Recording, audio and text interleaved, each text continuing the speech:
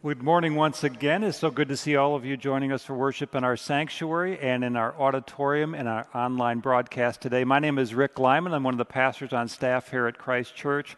It's my privilege today to share with you in the Word of God. And we're wrapping up our Summer Lights series today. I am the lesser light, the last light, you might say. But I'm going to encourage you, if you've not caught all of the sermons during this series, to go to the christchurch.us website, to our media page, and look at the on-demand services over this past couple of months. There's been some powerful messages delivered by a variety of speakers from a lot of different backgrounds and places I know will benefit you greatly.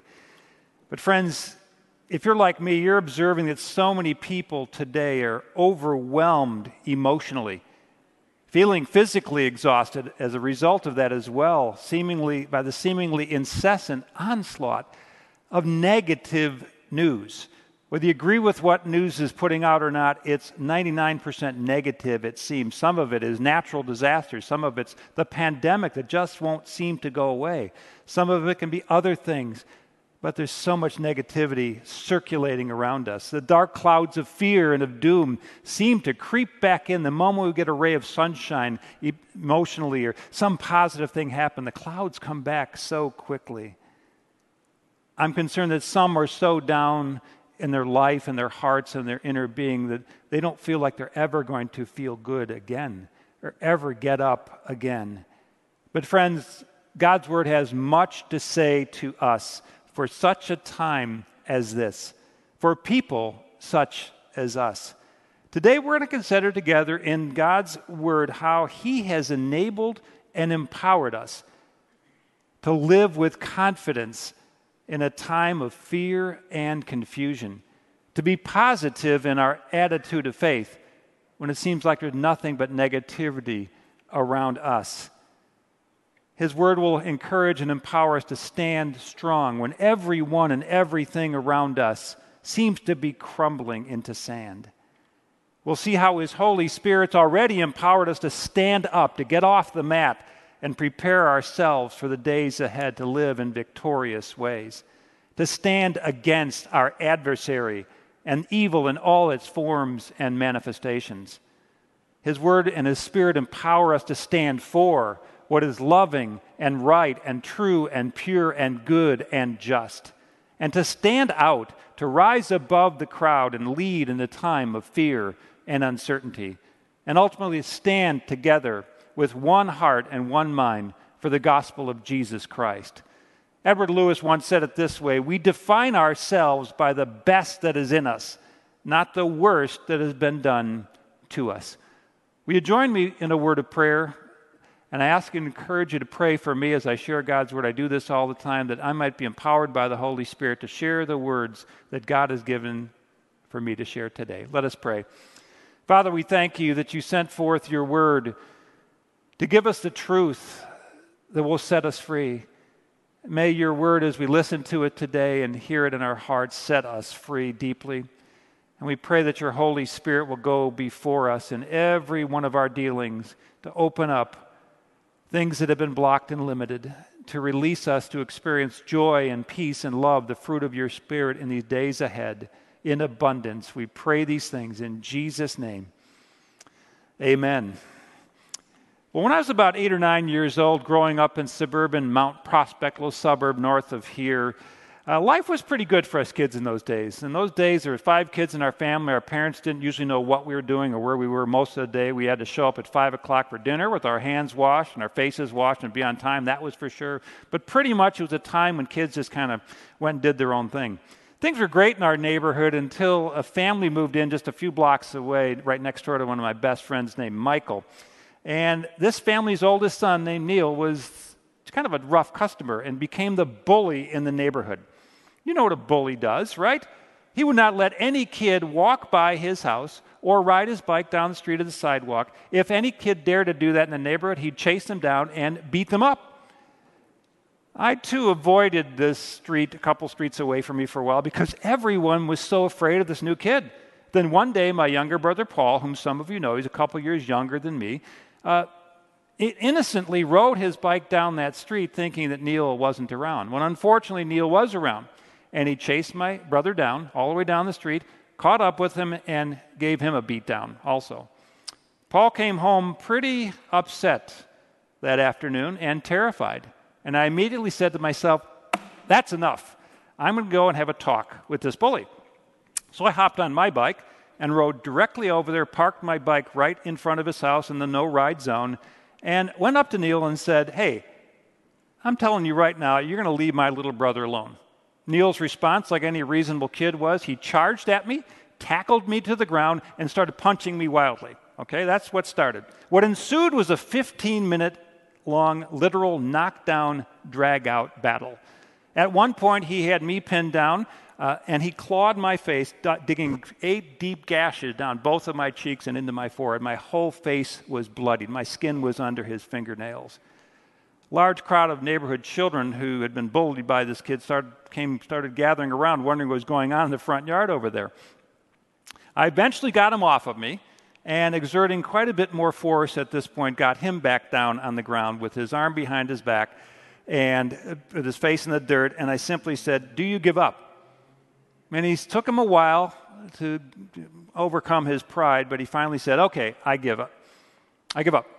So I got up, figured my job was done, walking back to my bike, and what happens? Neil charges up from behind me, grabs me from behind in a chokehold, takes me to the ground. He's literally choking me. And I thought, I couldn't breathe. I thought I might actually die.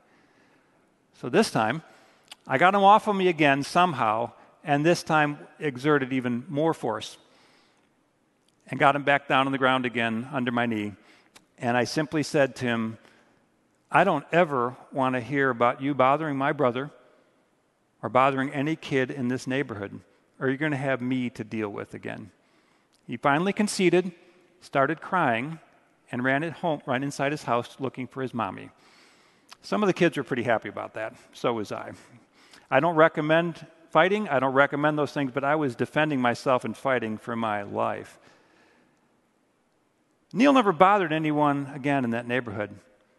The children of the neighborhood are set free. They're able to ride their bikes, play in the front yard even if they wanted to without any kind of fear. You see, the powerful bully still lived there. But he was afraid to terrorize anyone else. He who had once used fear as a weapon over others had been put in his place by someone stronger than him. I share all of this to illustrate what Jesus himself did when he came to our neighborhood, when he left heaven and came to earth. You see, there was this bully named Satan. He's there in the Garden of Eden. He's operating through the Old Testament. He's there in the life of Jesus. We see many, many different times. But Satan had terrorized and ruled with an iron fist of fear and oppression over the human race in so many demonstrative ways. But when Jesus showed up, who actually the scripture says is our bigger brother, where he's the firstborn among many brethren, listen to what he came to do. We miss over these scriptures very often. He came to do this, and he succeeded to do it famously. Hebrews chapter 2, verse 14 says, since the children share in flesh and blood, he himself, Jesus, likewise partook of the same nature, that through death he might destroy him who has the power of death, that is, the devil. Second chapter of Colossians makes it even clearer when it says this, then Jesus made a public spectacle of all the powers and principalities of darkness, stripping away from them every weapon and all the spiritual and authority and power to accuse us that they'd had. And by the power of the cross, Jesus led them around as prisoners in a procession of triumph. He was not their prisoner. They were his. Are you getting the picture here? Jesus came to set captives free, like you and like me. Free from the power of sin, but also free from the power of the spiritual bully named Satan.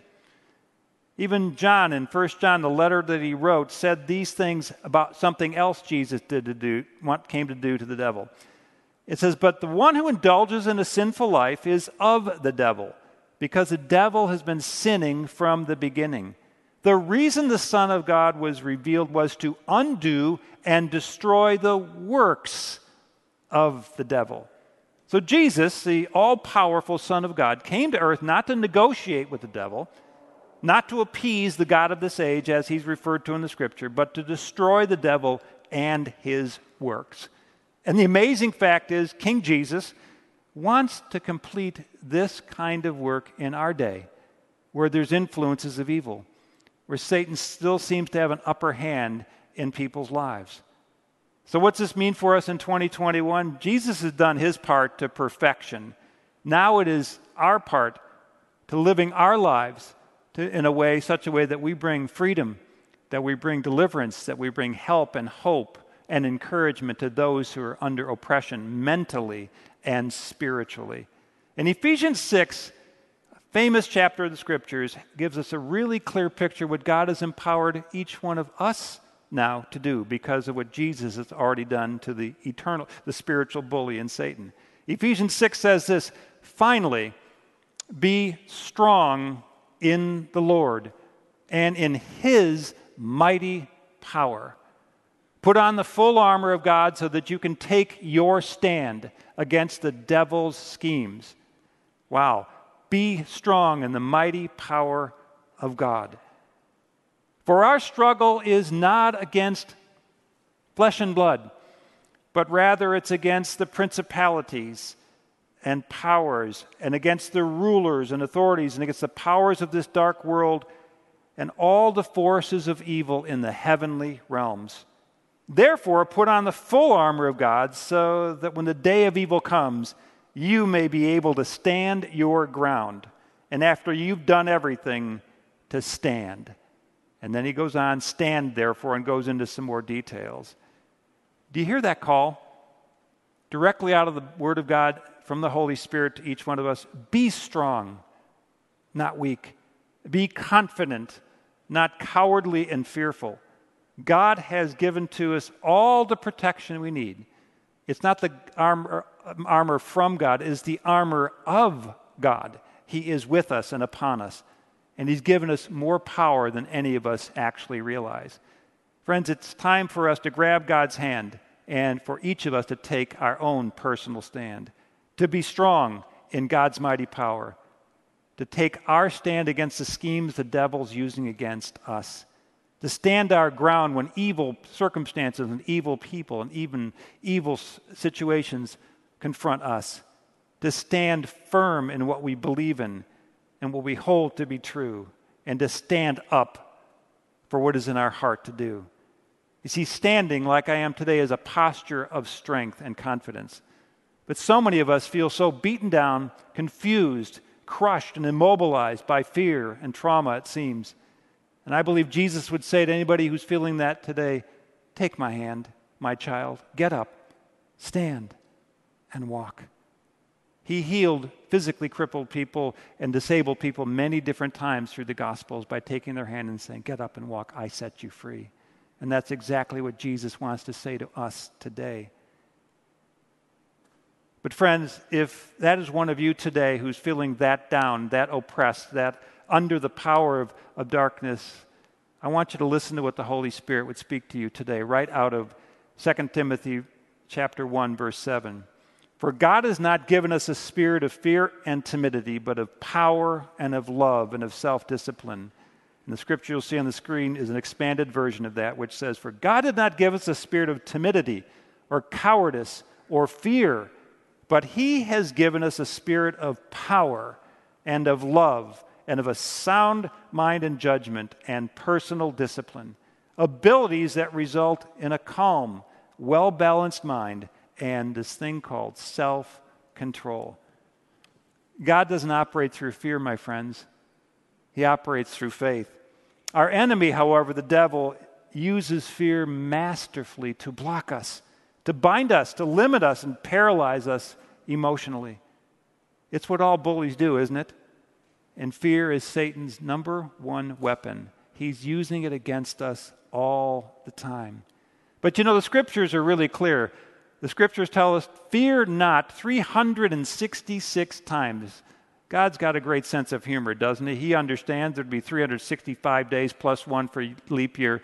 But I believe he's that many times in the scriptures so we'd realize fear is a prevalent issue. And God understands. He says, fear not, for I am with you. There's three big categories of fear, I think, that prevail in our lives. Number one is the fear of the unknown. which is confusion. What bad thing is coming next? There's the fear of the unexpected. I'm not ready for this. I'm not prepared for this. I can't handle this. And then there's the fear of the unbearable, the imagining of the worst possible outcomes and pain and torment, and allowing our minds to dwell in those kinds of things.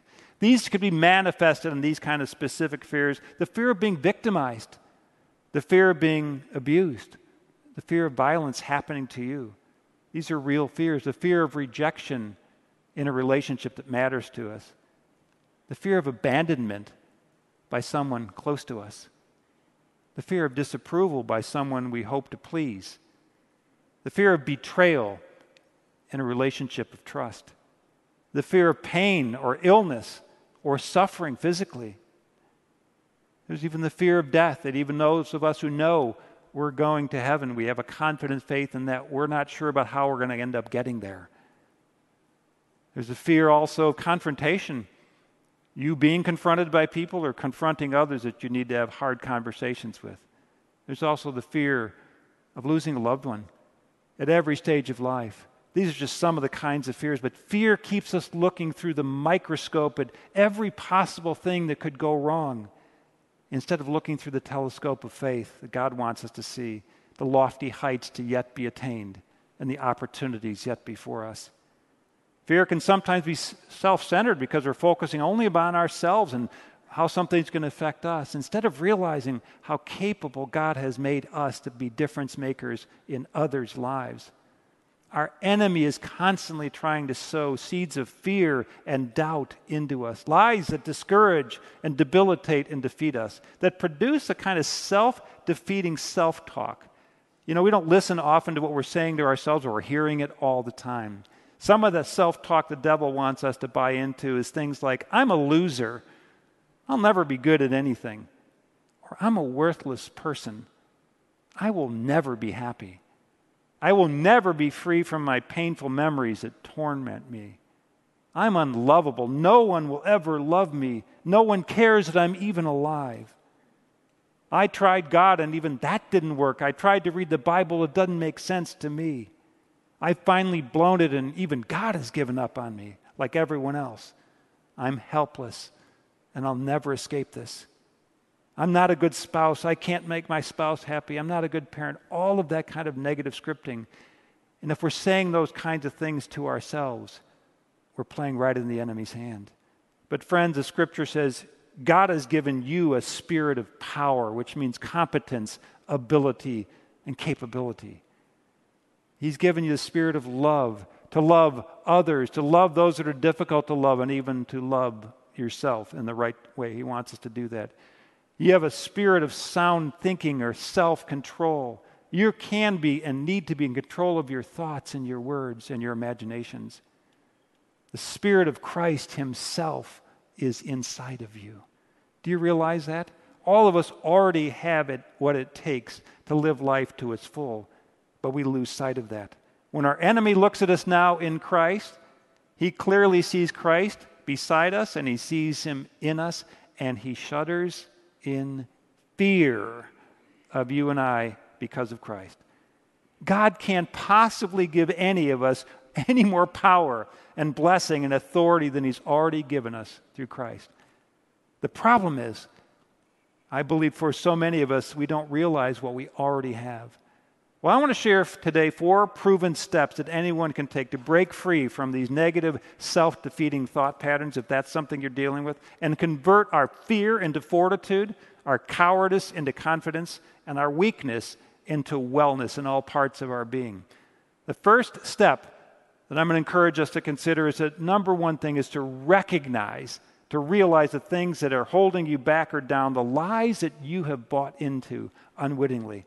It all starts with recognizing our own inner dragons.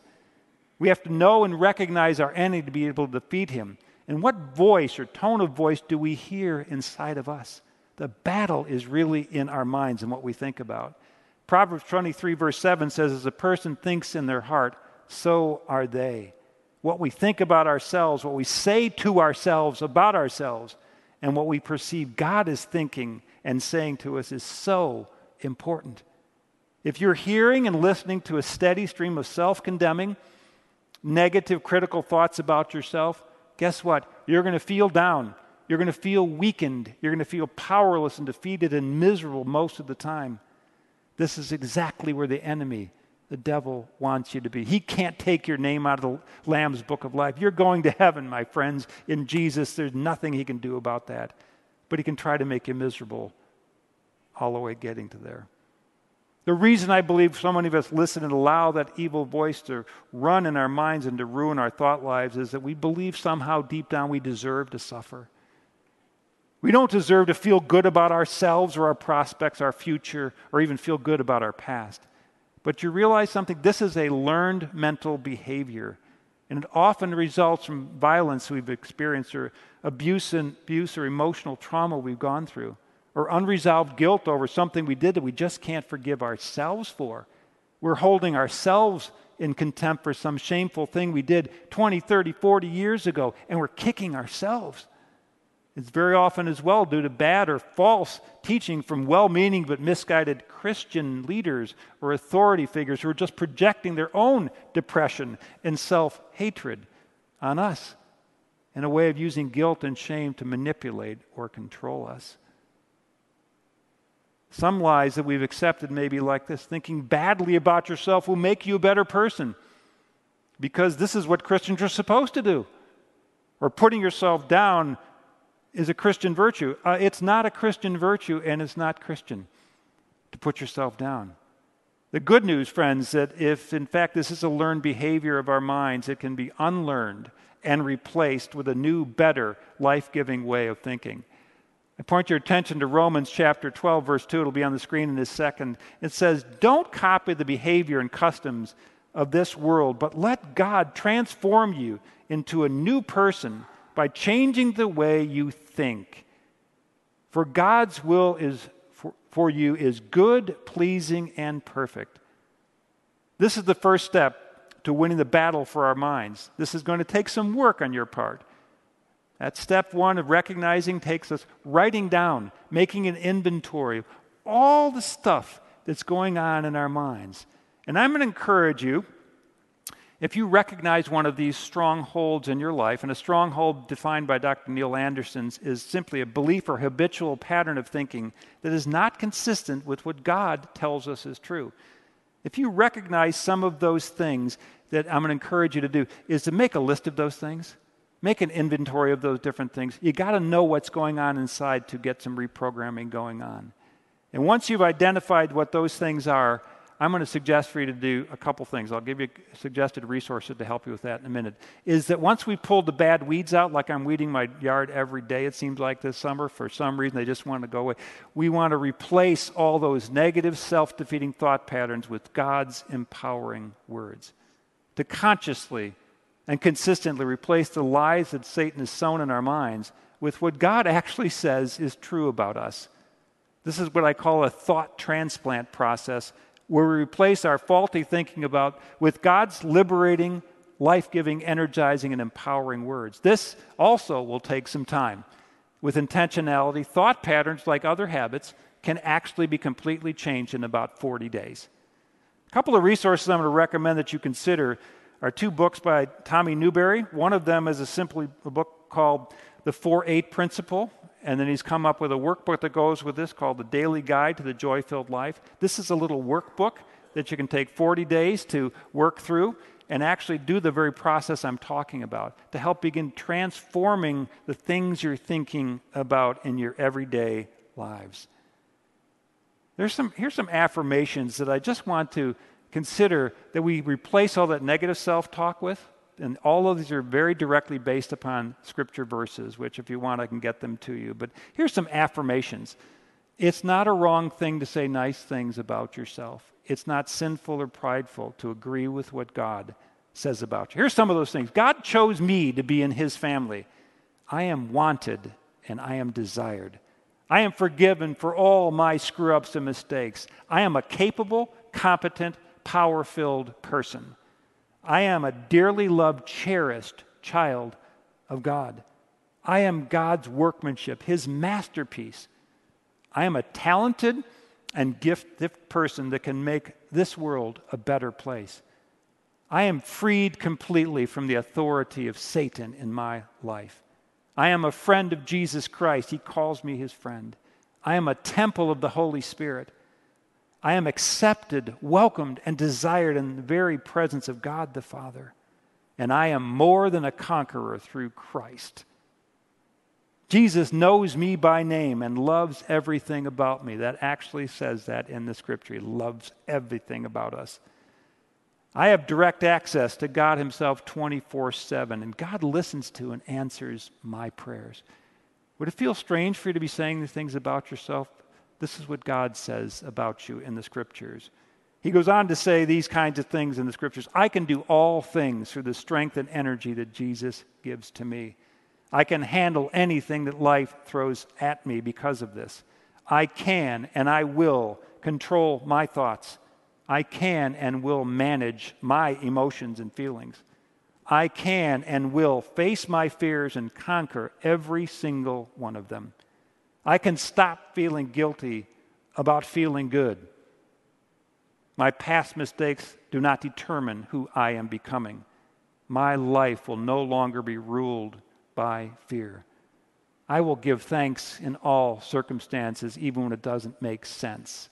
I will rejoice in my Lord all the time. He is just that good. And I will keep on growing until I reach perfection in Christ. I won't give up, I won't give in, and I'll never stop living the life God ordained for me to live. Because God's plans for me are good. They're pleasing, and they're perfect.